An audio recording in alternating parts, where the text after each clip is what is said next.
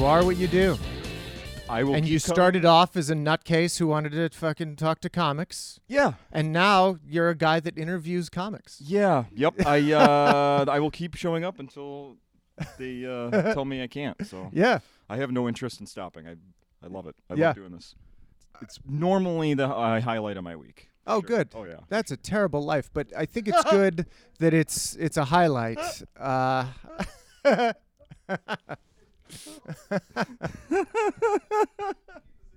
So the topic today is how miserable your life is, and so I'll be interviewing you. Yeah. And Finally in episode 462.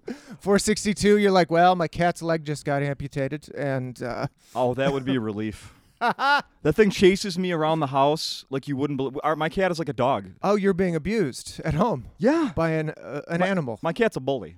So yeah, you bring that up and I'm going to be triggered. Do you just have the one cat? Mm-hmm. Okay. Yeah, the one cat I never agreed to.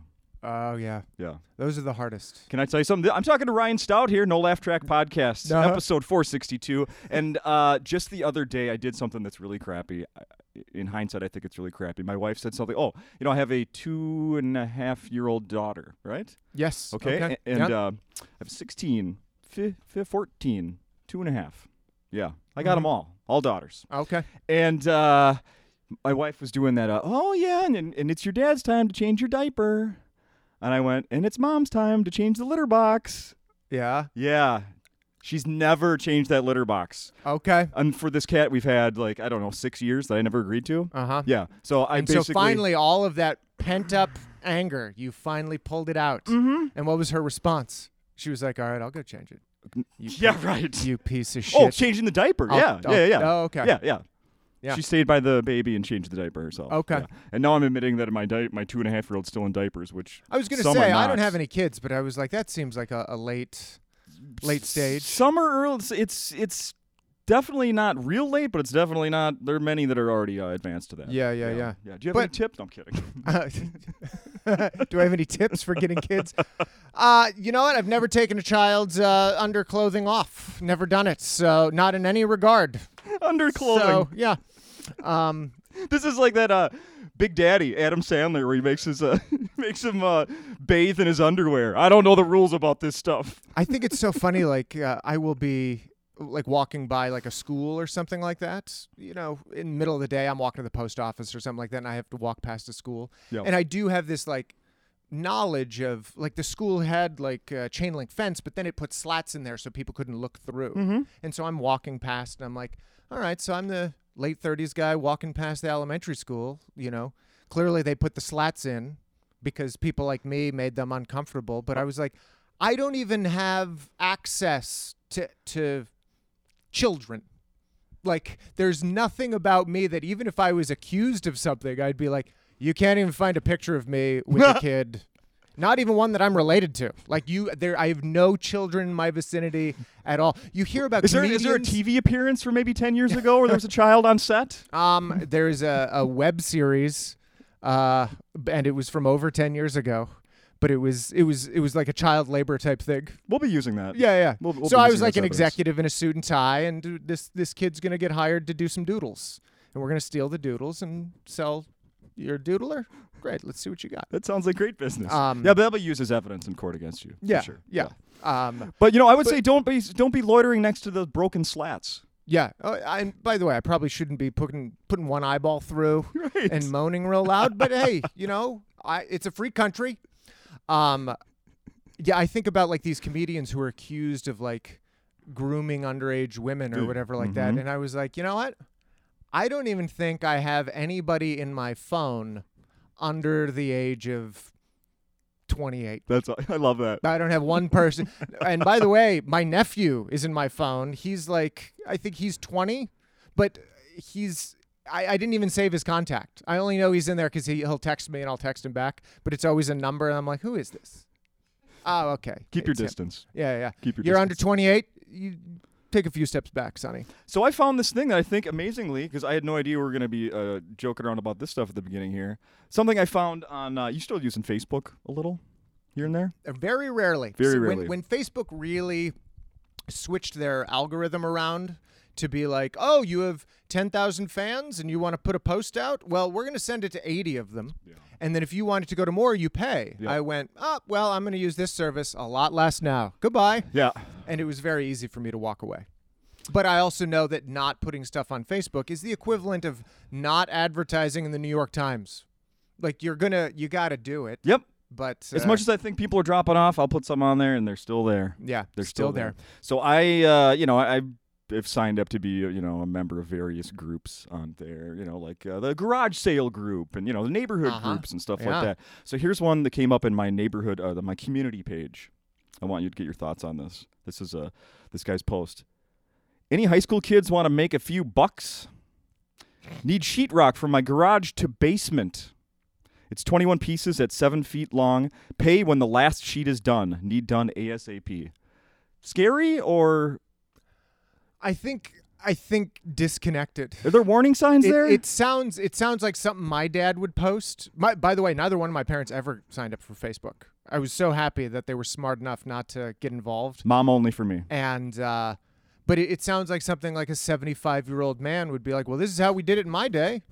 When I was in high school, I moved sheetrock. Yeah. Somebody in the neighborhood needed it done. The high school kids would come out and help. Yeah, they're strong and dumb. Yeah. Yeah. But I do think there's that general fear from all of us because we've just seen way too many documentaries about, people getting kidnapped. And by the way, that was another thing like that happened while I was a kid. There were all these rumors about like kids getting kidnapped and people putting poison in Halloween candy. Mm-hmm. You know how much poison's been put in Halloween candy? None. None. It's never happened. None. But we rearranged the world like that was a truth. Oh, yeah. If each of us would have been asked as children, how close to your house has someone been poisoned or had a razor blade and an apple, I would have been like, it was right around the corner. Yeah, I know 6 kids. Yeah. Yeah. Yeah. My best friend died. Right. Yeah, no, never right. happened. Never happened. But we were brainwashed into thinking that was the biggest. And it fears in wasn't our just lives. us. It was the parents of that generation. And I think I was just old enough that I missed it because I was allowed to just get on my bike and leave. Stranger danger. Yeah. Yeah. They were like, all right, well, come back before sundown or just try to make it around there. Yeah. And I was allowed to go. Mm-hmm. But I know that anybody who was like 5 years, 6 years younger than I am, they had to have an adult around at all times. Oh yeah. Oh And yeah. this- And now I'm part of that parent group that was around all the time. Yeah. Right. Oh, yeah. Right. Because we've just shifted society in a You're way not that- leaving my sight. to think that somebody's in danger when it's like, nah, I think they're probably fine. When someone has sheetrock to move for their basement, for a second I'm like, is that the final destination of someone? And I would be the basement? first to comment to be like, does it need to be a high school kid? Because I could use a few bucks. Honestly, when I saw this today, I was like, I got a couple friends my age that we'd go over there and do it for their, I don't know, how much is he paying? And by the I'm way, not too old for that at all. you go over. Turns out he's 86. He sees you and he's like, all right, you seem a little old for high school, but come on in. Like he wouldn't be phased at all. Probably not. He'd be like, all right, what are you, junior? Grab yourself a sarsaparilla and go. Yeah. Absolutely. So, it's been a few years. I mean, besides you were here at Acme for the 30th anniversary show Yeah. last fall, but besides that, it's been a little bit. So I recorded an album here in 2018. It got released in 2019. Yep. Man in the Suit. Yeah.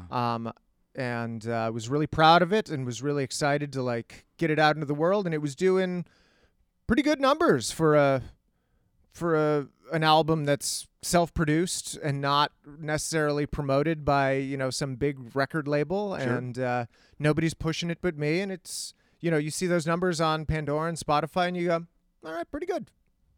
Yeah. I've always had this theory. I don't know if we've ever talked about it, but I always paid close attention to the iTunes comedy charts. Okay. And one thing that should be obvious is it's a sales tracking device. Yep. So there's no element of like discrimination involved as far as iTunes goes. They're just counting. Sure. We just count. So people can say things like, but the top 10 are all white men. And I'm like, yeah, but the top 10 are just John Mulaney and Jim Gaffigan. It's just their records. And Weird Al. Yeah. Weird Al will pop in every now and then. But one thing I did notice, like I would go through all of the top like 200 albums, and 99% of the time, they were all from artists who had 3 or more albums. You've never talked about this with me. No. Yeah, isn't that fascinating? Because, if you have 3 albums out, it reminds people like, people find the 3rd album, they go, I wonder what else he has, and then they go back to the first one. So the sales for the first one are going up versus somebody who released 1 album. Well, their sales for that first album spiked, and then they trailed off, and there's no reason for new fans to come along. Okay. So it seems obvious that if you have 10 albums out, you're going to sell more albums than somebody who has 1 album out. So that iTunes chart, I was always very keen on the idea of, when I release my 3rd album, things are going to shift. Things are going to shift. And? Yeah, they did and they didn't. Certainly the 3rd album stayed in the number 1 spot longer than any of the others, stayed in the top 10 longer than any of the others, stayed on the full top 200 longer than any of the others. And the others would pop in here and there. Look at that. But it just fed that idea. Like, it was a goal that I was looking forward to, and I was glad that it did kind of pan out the way that I was guessing. Because I don't have any access to like the data at Apple as far as, how these things work. This is just me observing and guessing over the course of years. Yeah. But it's very funny to me that somebody will like release their first album, and they won't make it into the top 10. And they'll complain that like, well, people like me are being held back by the system. And you're like, it's the first album. Just wait and see. Yeah. Release a few more. You're going to be surprised at what happens. But what if somebody's like, all right, this Tuesday, first album, next Tuesday, second album, 2 weeks from now, third album? Yeah. But what if it'll work that way? That's the other thing. If the albums are bad, then you're not going to see any bump. Yeah. You have to consistently push. So I was really pleased with kind of how the album did, and was looking forward to like reaping the rewards of that. And then 2020 hit, and I was like, all right, we're stuck inside. Yeah. All right, we're all indoors. All the comedy clubs are closed. Okay, what are we gonna do? And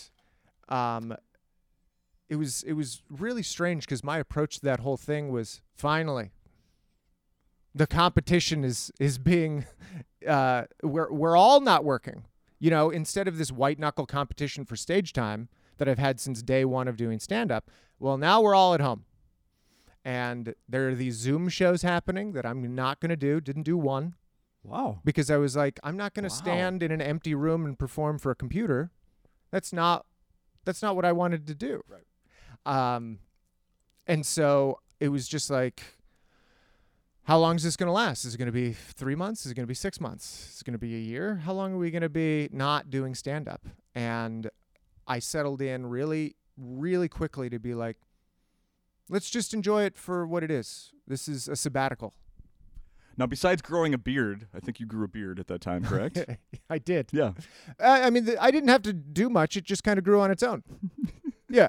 Came through. You just check in on it every now and then? My wife really liked it, which I was surprised by. She was like, yeah, good beard. Other people are like, that's strong beard on you. You really got a good chunky, just comes in, look like a mountain man. And, I, got into the beard oils and kept it soft. And, then when I shaved it off, my wife was like, oh my God. And why did I shave it off? Because I went on stage like 3 or 4 times in 2021 where the show didn't go as well as I wanted it to. And I was like, wow, it must be the beard. I just blame the beard, not the year and a half of not doing comedy. No, seriously. It had to be the beard. I also heard you talk on a podcast I listened to. I think it was a fairly recent one. And you were saying about suit versus no suit on stage affecting an audience. Do you still think that? Last night you had a suit on. Last night I wore a suit. I mean, I wasn't wearing suits, soon out of the pandemic because they were all too big on me. My wife has an autoimmune disorder, so she doesn't have gluten, she doesn't have sugar, and we were cooking together indoors, so I didn't have gluten or sugar. We didn't have booze, no booze in the house, so it's got sugar in it. Yeah. So the weight, I was already kind of a slender guy, but I was down to like 14-year-old Ryan Stout weight. Like it just, yeah. My natural state is skinny guy. And all of my suits were just so big on me, which is when you've got a lot of years doing stand-up and collecting suits, you've got $16,000 worth of suits in the closet that don't fit anymore. Oh, my goodness. And you go, huh. Oh, my goodness. All right, that's weird. So I was getting on stage just wearing like I'm wearing now. Yeah. And, the audience just kind of treats you more like you're a guy hanging out. Which they're fine with, because that's what they're not really expecting a show necessarily. They're hoping for one, but they're also like, stand-up isn't really an art. It's just somebody talking. Here's a guy talking. Yeah. It was always fun to wear the suit and tie and come out on stage and plant my feet and have people go like, oh, fuck, okay, I guess this is a show. Yeah. I guess we're doing something. I always insisted that I got heckled a lot less, because people associate the suit and tie with like power Sure. and like, oh, you're my boss, I'm not supposed to talk back. And, for what I was talking about on stage, you look at my body of work and the subjects that I would tackle and the angle I would tackle it from, and you can imagine people have gotten upset over the years. Oh, yeah. And when I was wearing the suit and tie, they would just get upset and then maybe leave at the end of the night and then maybe send me an email. Versus, if I look like a regular guy, people might feel like I should confront you now. I should yell out now. I should talk to you at the end of the show. Interesting. And the psychology of people, it just wasn't that way. No. So when I wasn't wearing the suit, I'm just on stage, I'm just talking. Things got a little more biographical, certainly, because we're just hanging out. I'm Sure. like, well, let me tell you about me. I think I said at the show last night, I never wanted to be one of these comics that gets up and talks about his wife and his dog, and then I was stuck inside for 2 years with my wife and my dog. So get ready to hear about them, everybody. You're left without choices. Yeah. There's this other thing that I've been talking about. I've had the same therapist since like 2011. Okay. And so we keyed in pretty early on that so much of my act is me kind of pushing the audience around and yelling at them kind of like, what do you want from me? Because I do this joke about fat women and you moan, and then I do this other joke about fat women and you explode with laughter. So what is going on with you guys? That's not me. That's you making choices. So many people are like, well, you're not allowed to talk about subject X. And then I do, and they go, well, the way you did it was fine. Yeah, you don't know what you want. That's the problem. Yeah. Yep. And so that was very real for me, because that's how I felt about my dad my whole life. I come home, I'm like, Dad, I'm going to be a lawyer. And he's in his chair reading his newspaper going, great. Dad, I'm going to be a professional basketball player. Okay.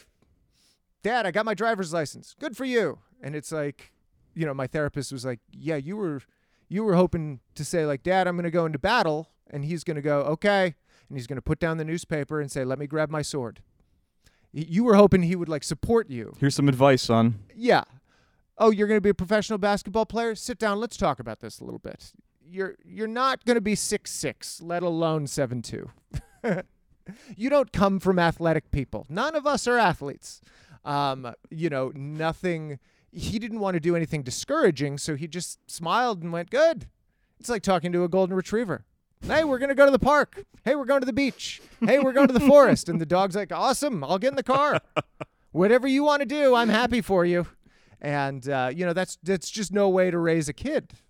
And so I can relate to this more than you know. Yeah. Honestly. And I think a lot of us who had, my dad's grandfather came out of World War II. And so he's stoic and doesn't want to talk about all the trauma in his life. So he's a hard ass to his kid. Sure. And then, that generation of men were like, I'm going to be real supportive of my kid. But they didn't know what that meant because they never experienced it. Right. So they were just like, be agreeable. Yeah. Be agreeable and be positive. So you had so many do that. And then you have my generation where like, nobody guided us. Everything's just open. None of it makes sense. And so my anger about that came out over the course of 3 albums. But you know what happened? I think I got a lot of it out. Yeah. That's And now I'm married. And now like, my wife supports me and heaps love on me. So that need to like yell at people and go, what do you want from me, has diminished to a very small level. So that muse is no longer there pushing the writing anymore. yeah. And so then it's like, okay, well, I guess I should keep track of just what's going on in my life and figure out where the punchlines are there. And I can't tell if I'm getting the same satisfaction out of it. Oh. And why would I? It's a completely different thing. Yeah. It's going to be a different satisfaction. The way people talk about how much they love their kids, you go, all right, well, I don't have kids, so I can't relate to that. But when I get up and get on stage and talk about my dog, there's part of me, there's the comic side from those first 3 albums that's like, what are you doing up here talking about your dog? What is this? You're a dog comic now? Really? But then the other side of me is like, yeah, but I love my dog and I want to talk about him. And people love their dogs and we're connecting and it's fun and everybody's happy and people can look up the dog on Instagram at It's Me Houdini and we can all connect over the dog. And The dog has more Instagram followers than I do. yeah. Your yeah. dog does. Well, do you know why I mentioned it just now? Because if I told people to follow me on Instagram, they will not do it. But if I tell them the dog is on Instagram, they do it immediately. And 100 people will follow the dog, and 10 of those will click over and be like, I might as well follow Ryan too. When I've mentioned, I did a show at Purdue University in April. I mentioned the dog's Instagram, didn't mention mine. And I get a call from my wife afterward being like, so you must have talked about the dog on stage because all of these people started following the dog. And then I opened my Instagram and I'm like, yeah, and I got a nice big spillover from college kids who would have never followed me. And so it's this like almost psychological trick to keep in touch with the fans. Yeah. But, who doesn't want to see a cute dog in their feed? Sure, absolutely. Of course. Didn't you? Oh, I shouldn't say it. I'm gonna give away. Didn't you joke on stage last night about how the dog like opened so many things up? Like suddenly, like, People are just talking to me. Yeah, I'm out on a walk and people are like, hi. And I'm like, yeah, you're doing the same thing with your Instagram, basically. leave me alone. Yeah. Yeah, Yeah, right. you do the same Exactly. thing I'm too. doing the exact same thing. I love that. But the satisfaction is certainly different. Like as cathartic as it is to like yell at my dad, it's fun to talk about this little animal that I spend so much time with. Sure. It's fun to talk about my wife, who I love dearly, and to just share and be able to connect with strangers over the idea of, oh, you have people that you love and they do strange things, and now we're connecting, as opposed to me challenging them constantly. So I was here with my wife last night, and I can tell you that you have a joke where it starts out talking about having separate checking accounts. You and Separate your bank wife have accounts. or separate bank accounts. Yeah. My wife and I also have separate bank accounts, and the riff that you or whatever your jokes that were followed that that was the hardest my wife laughed all night. So so you're doing a good job relating to both sexes, is what I'm telling you. Well, strangely enough, I called my wife after the show. That bank account joke had never been told. That was the very first time that it had ever been on its feet. And my wife loves that joke. It's one of her favorite jokes because it's absolutely true. And it's one of those things where I should say the joke has been told 3 times. Once to my wife, once again to my wife once I figured out the wording a little better, and then on stage last night. And so awesome. she was like, yeah, it's had a 100% success rate. I said, yeah, it's been told 3 times to 2 audiences. I'm not kidding. That was the biggest laugh when we were sitting back. My wife loved that one. Yeah. So well done. Thank you. Well done. I'm also going to say that we got to the car last night, and my wife said to me, so I thought the funniest person contest is going on right now at Acme. People have definitely encouraged people to sign up and participate in that. Yeah. There were some contestants last night. At one point, you were on stage here, and someone poked their head through the curtain. And when we were after the show, my wife's like, when that person popped their head through, I thought it was one of the contestants drunk, not knowing where they were. But who was it? It was Nick Swartzen. It was Nick Swartzen. And he was drunk and didn't know where he was. And it was incredible and it was fun. And no, it was, it is always, it's always so fun to like be in show business and know people for a long, long time and to just have them appear at a live show on stage with you. You never expect it. And yet it's one of those, it's like you go to see the Foo Fighters and then Paul McCartney walks out and he's going to jam a little while. Yeah. And they're excited and he's excited and they all do it and the crowd's like, what is this? We got to see this? Okay. I'm not even a big Paul McCartney fan, but I'll take it. He's a Beatle. Why not? But yeah, it's one of those magical showbiz things that you always hope to happen. You're always glad to see it. You know, I've been on shows where Chappelle shows up and everybody goes crazy. You're on shows where, certainly in the Bay Area, I was on shows where Robin Williams would pop in and the crowd was like, it's happening. It's exactly what we always wanted comedy to be. Yeah. Oh my God. That would be amazing. So yeah, it just always fun to see Nick, and I would have never guessed that he would have been home in Minneapolis during the same time I was. Yeah, and that's what I told my wife. Is she had no idea he was in town, but I was like, he just did 2 shows at a casino over the weekend. So Uh-huh. yeah, I knew Uh-huh. he had been in town. So I was not completely surprised. And it's the second time I've seen that happen here. Yeah. Of my years coming to Acme, where he walked out in the middle of someone's act and Yeah. surprised them. So I And- assume I'm going to see it again someday. Yeah, I assume so too. I really think so. And by the way, I thought Nick and I were gonna like hang out and riff, and I was like looking around the stage for like the second, if there's a second mic. yeah. And there just wasn't one, so we're just kind of we're at this standstill. Like, what's gonna happen? And Nick had this feeling about him, like, well, I interrupted your show without a plan, and now we've hit a wall. Surprise! I'm gonna go. I did see him hanging out at the bar afterwards when I was leaving. Yeah. Well, it- and he's big enough of a star that he can come out unannounced with no plan. Yeah. Crowd's just delighted he's here. Yep. Crowd's delighted I got a hug. The crowd's delighted, like, oh, okay, so Ryan is good by proxy. Yeah, I'd take it. I would absolutely take it. Along those lines, I've been meaning to ask some people this question, throw this one in every now and then. Random celebrity sighting. What pops into your head? Like like you're at the dentist and you're Yeah. like, what the fuck is? So I was like leaving the grocery store, and for whatever reason, like Jonah Hill was at that grocery store buying flowers. And I went, okay, good job, Jonah Hill, good for you. I was eating a little sandwich shop in my neighborhood. Giovanni Ribisi's outside on his cell phone, looking pensive and talking into the phone and pacing around. And I was like, all right, that's good, gotcha. Isn't pensive probably his real first name? I mean, that's what his face always looks like. I honestly? mean, it's perfect. It's Yeah. perfect. I mean, who's not going to cast that guy as the pensive guy? Yes. Everybody's got a type, and he knows his, and everybody knows his. They go, look at you, pensive.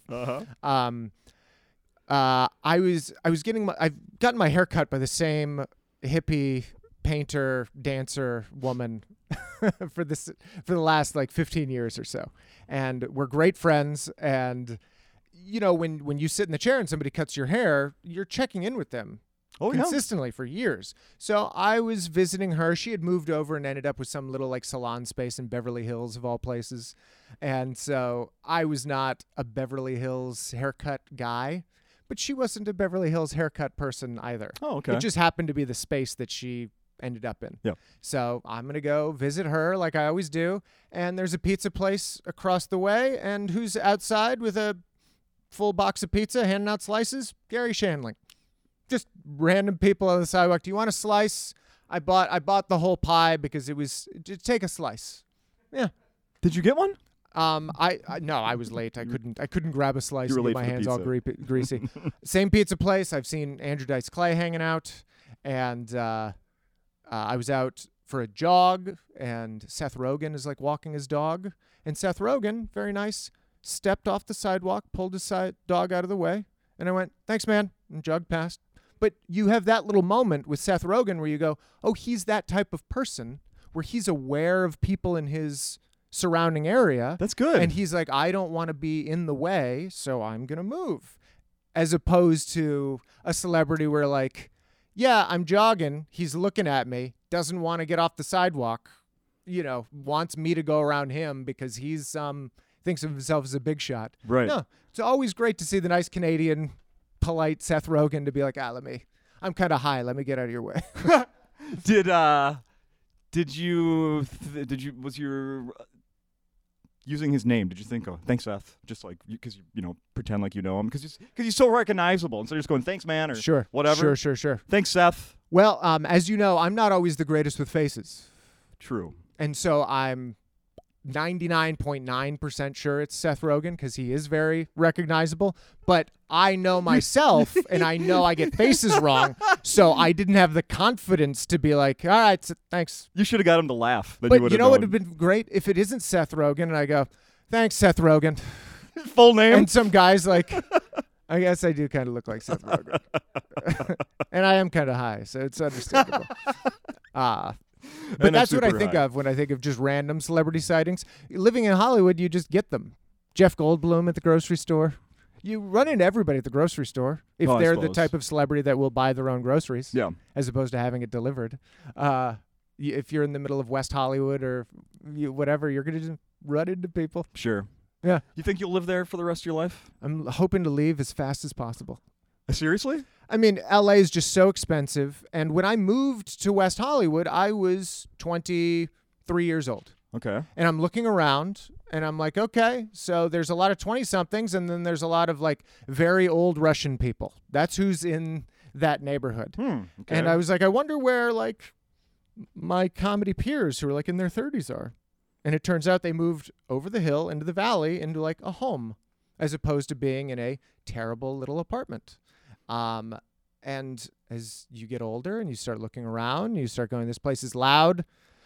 I'm in my late 30s. This place is overrun by 20-somethings. They're partying. They're out on the street at night being loud. They scare my dog. It's just insanity here. Yeah. I don't connect with these young people. I got to move over the hill and get into the valley and get into a house. But then we had this pandemic, made remote work so easy. I, of course, can travel from wherever to go do stand-up. My wife now works for an app. She's a producer of content for an app. And so she can work from home from anywhere. And so we're kind of like looking around the country going, where do we move? And why is it that the housing market sucks? Of all times when we finally made the decision of like, oh, we could get out of here. Let's not get out of here. I think there's also this kind of thing that's happening in Hollywood that everybody is well aware of, which is, I'm a guy that moved to town, booked a pilot within the first 6 months, did well on it, got to do another show, did well on that, got to do another thing, did some nice TV stuff. I've been on TV a few hundred times, and the ratings prove that America will watch when I'm on, and yet when it's time for me to try to get a job, people go, straight white guy, not interested. Next. And they just brush me aside, and I'm like, wow, it is so strange that my long resume leaves me at straight white guy, and a straight white guy with no resume is my equal. Yes. Like that's the environment you've created in Hollywood right now. And by the way, it'll shift again, but will it shift in my favor with my advanced age? And you don't know. Like once it shifts, they'll be like, we're welcoming straight white men again, but only age 23 to 26. It's Hollywood's full of nonsense. Mm-hmm. And you've even got casting directors now. You've got casting directors who are women of color who are sitting at coffee houses, and I can hear them talking. And these two women are like, the networks have to let go of this diversity thing. It just isn't. It isn't what they think it is. They're insisting on it. They just don't know the talent pool, but they just want what they want.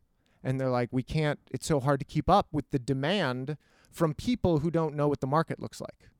And I'm just sitting there quiet going, okay, well, you ladies would know better than I would. Yeah. And if you're saying that the diversity thing is crazy, I'll believe you. Yeah, How about right. that? And then after you pay your check, you slide them your card. Like, just in case when things change. Yeah. How about that? I was actually turned down for a game show that I had shot the pilot for, and everybody at this network had a big meeting, and they're like, so we like the show? And everybody's like, yeah. And we like Ryan as the host? And everybody goes, yeah. And they were like, it was a great pilot, very funny. And then one little hand went up and went, I just feel like we have a lot of straight white guys hosting things on our network. And that was it. In secret, they went out and they started looking for a different host. And I say in secret because that's important. Because in my contract, they could have just let me go at any point for any reason. Mm-hmm. They could have said, we're picking up the show, we're just not picking you up. But instead, they started the talent search in the hopes they would find somebody else. And if they didn't, they could just come back to me and get me for the same price. And once we got wind of this thing happening, my manager called them and was like, hey, you guys can't. If you guys aren't picking him up, you have to let him out of the contract because we have other jobs to pull down. You can't hold him in the hopes of keeping him when you're doing a talent search, because what happens is you're going to let him out of his contract. You're not going to find who you want to find. And then you have to crawl back to us with a suitcase full of money dangling from your mouth. That's how showbiz has always worked. Yeah. That's why we have the contracts. And the network went, yeah, well, we're really sorry. I guess, yeah, we're going to keep looking. And we're going to let Ryan out of the contract. Like once they were cornered, once they had to do it, they let me out. But if we ever went to a courtroom and any of this stuff was brought up, there would just be flat out denial. Oh, wow. They would all just be like, yeah, Ryan just wasn't a fit for the show. That's how showbiz works. That's what they would say. Yeah. But the order of events doesn't prove that. And have you considered? it's wild. Have you considered picking up an accent? Like maybe that would make you a little more diverse. Strangely enough, I was just so interested in this whole, diversity thing. And I'm not angry about it. I'm very interested. It's just a curious way to approach business. And I want to add this other detail. They went out to a lot of women of color to host this game show because they wanted to audition them. And you know what they found? Great, talented women of color who could host the game show. They found the talent. Sure. But were those women of color willing to work for the peanuts that Ryan Stout was willing to work for? They were not. So now you've got this added level where their agent is going, yeah, you can't get her for those prices. You can't get her for cable game show prices. What a game. And so the network has to go, well, we like her. We like these other people. We like these diverse options. But because of the market demand, we don't have the money to pay them. So what did they end up with? They ended up with a straight white guy who didn't have a resume. That's who they ended up with, who they could pay less than they were going to pay me.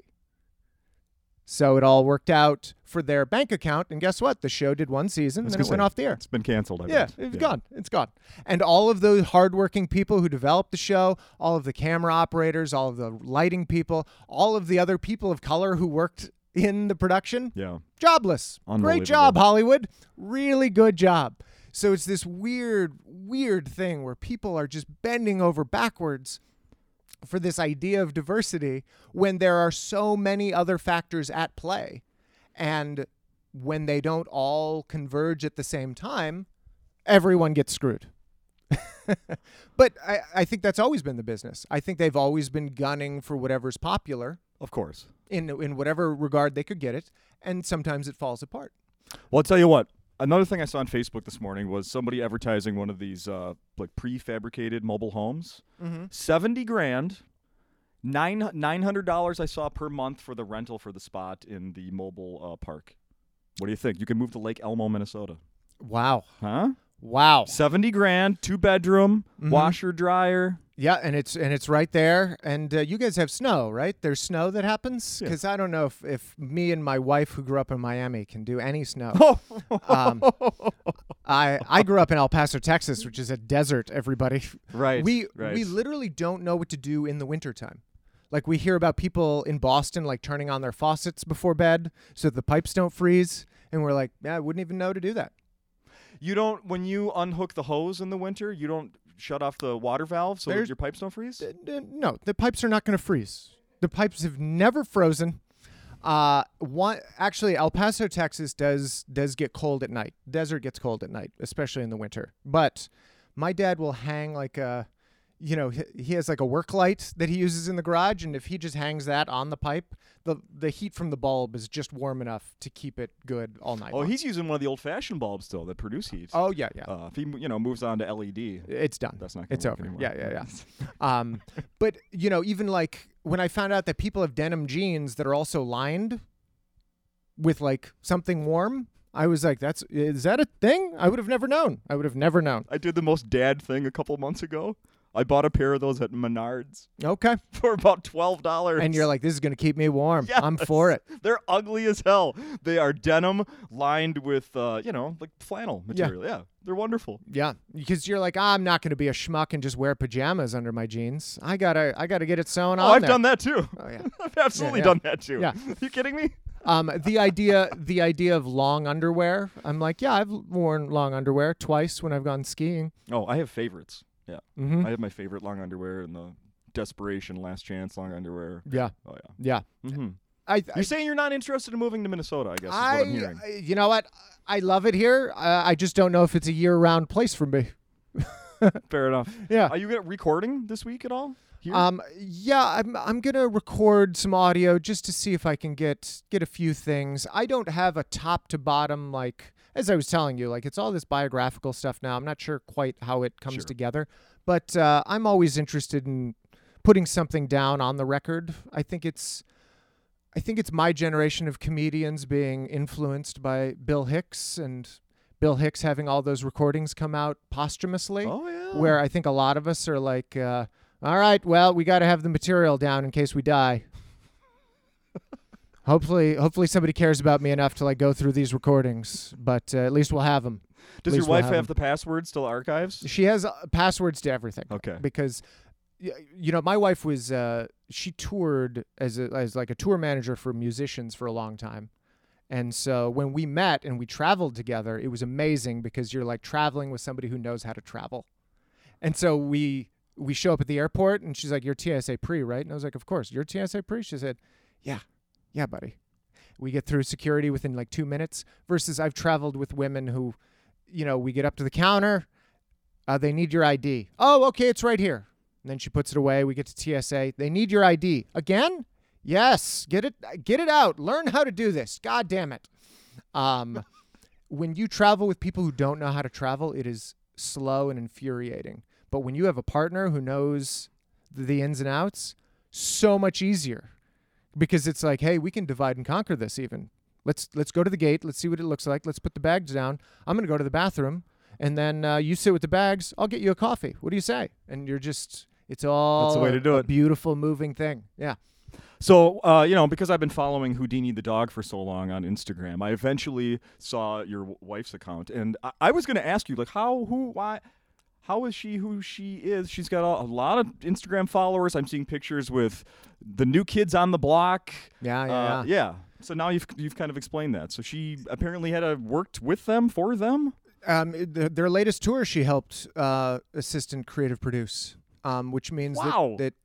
Well, actually, I'm going to take that back because she and Donnie Wahlberg would get on the phone a lot, and he's always the creative director of the shows, and he has a lot of big ideas about what he wants on the big LCD screens behind them, what he wants as far as lighting, what he feels like should happen as far as pyrotechnics and when confetti should come down and what acts should go in what order. And, he really is, watching that guy work, Donnie Wahlberg gets down. He has a lot of big ideas, and because he's a typical creative type, it's hard to take what's in your head and get it out your mouth and then have somebody create it in the way that you imagined it. And my wife was always very good at listening to him and going, I think I know what he wants. I'm going to give him these options and let him pick. And he always looked at the options, always found one that he liked, and he went, Stacy, you're brilliant. Versus people were in her position in the past who he would say, I think I want this, and I want this other thing, and I want this. And they'd be like, okay. And they would walk away going, I don't have any idea what that guy wants from me. Yeah. I don't know where to start. And she was just always knew how to collaborate with him. So she works with the new kids fairly regularly. When she stopped tour managing, she started working for a management production company, and they were managed by this company.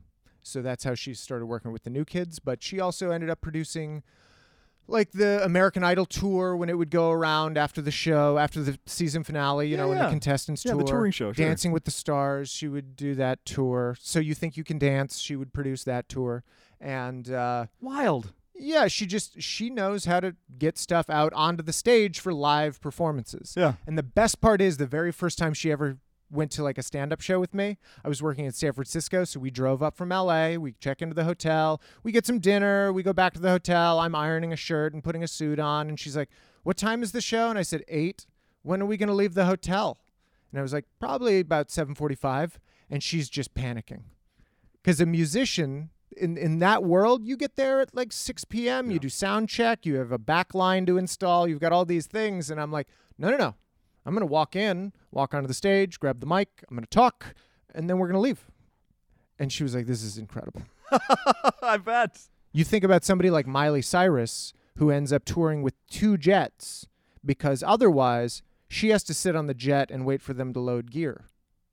But if she has 2 jets, she gets to take off immediately after the show where the rest of the crew works and loads gear, and then the other jet goes. There's a huge country concert in town this weekend at the Viking Stadium. Mm-hmm. Eric Church. When my wife and I left here yesterday, heading home, we drove past his semi-trailers. Yeah.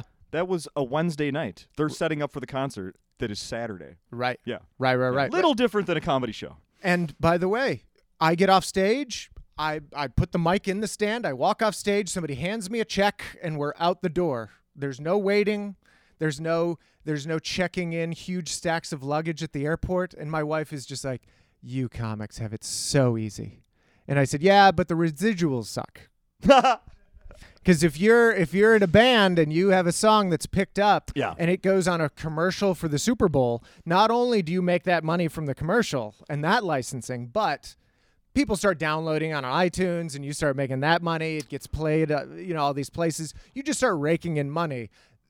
I would love if all of my tracks on Spotify, if all of them got as many clicks as one Ed Sheeran song. Yeah. That's what I would be over the moon. And I've thought about telling people like that's the goal. The problem is it's like one Ed Sheeran song is 1.4 billion listens.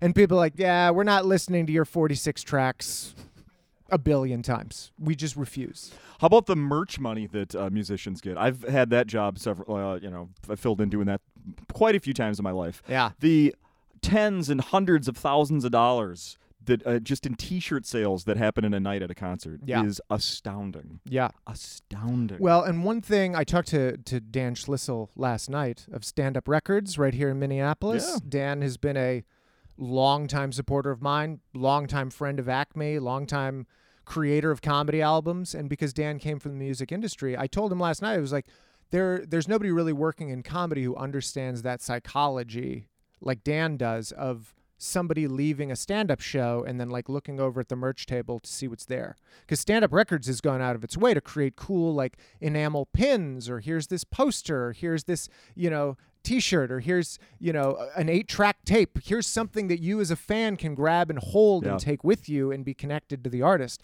And Dan, there's nobody in the world doing that. And Dan is the only one doing it for stand-up. And he does such a great job at it. But I always feel like a schmuck standing out there trying to hawk T-shirts when I'm standing in a suit and tie.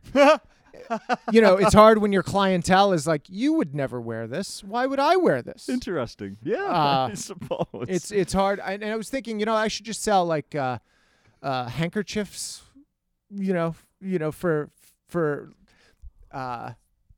and nobody carries handkerchiefs anymore is the problem. That would But be it used to be like a classy thing where a man would have a monogrammed handkerchief and he would give it to a woman who's crying, and then she would take it and she'd be like, oh, his monogram's on here. I'm going to find him and give this back to him. And then they get married. Right. Like that's how things progressed. Yeah.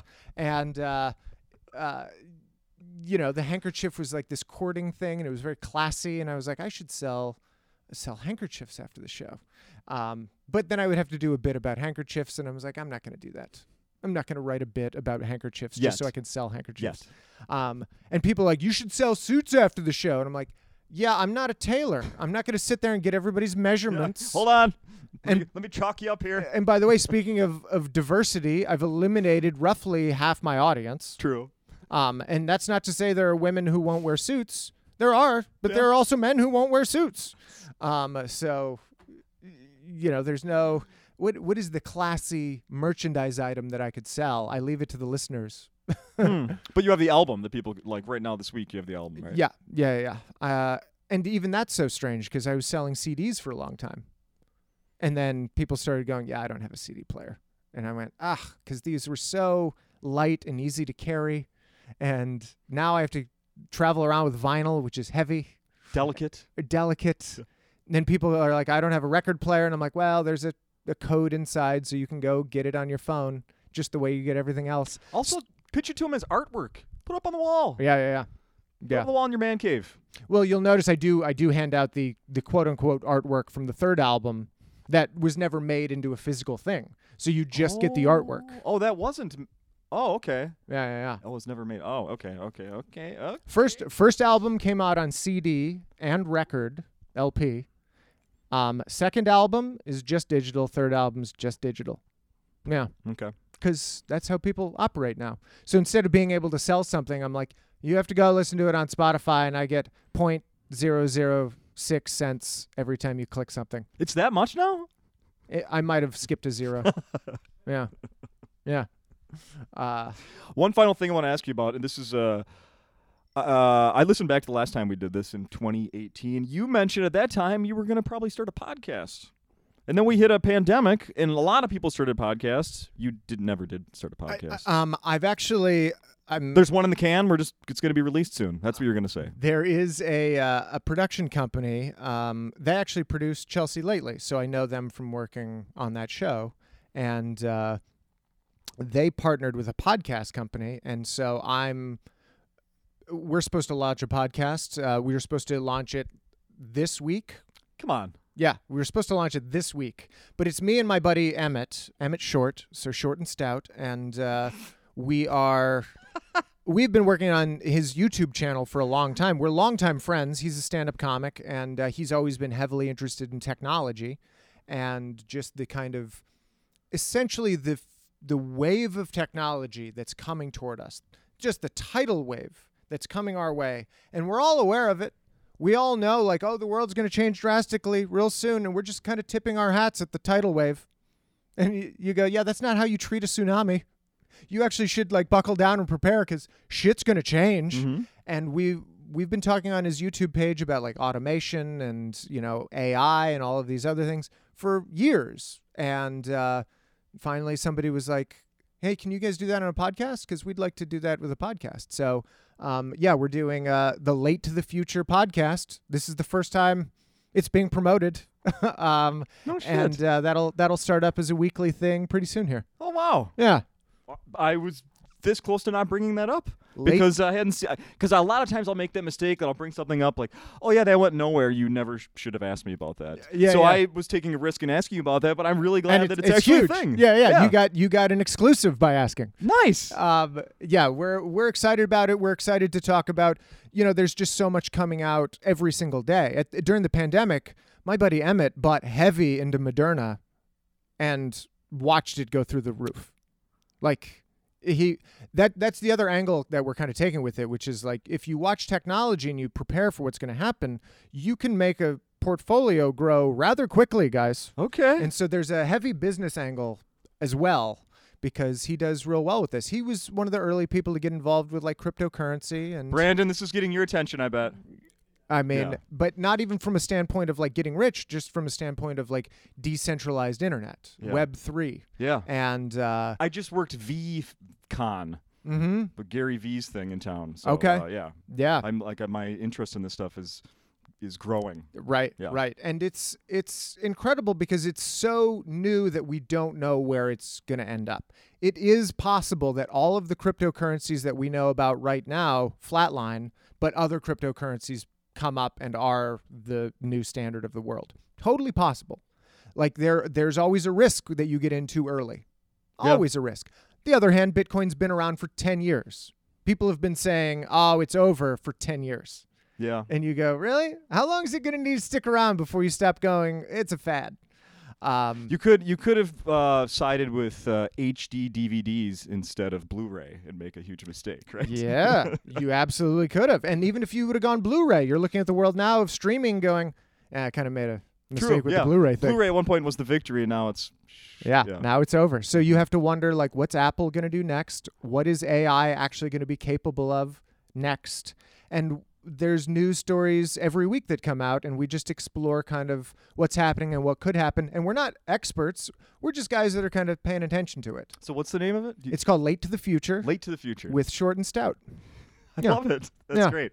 Ryan, thank you. Thank you. Glad to People- be here. yes, Come see me at Acme, everybody. Come do what he said. Yeah.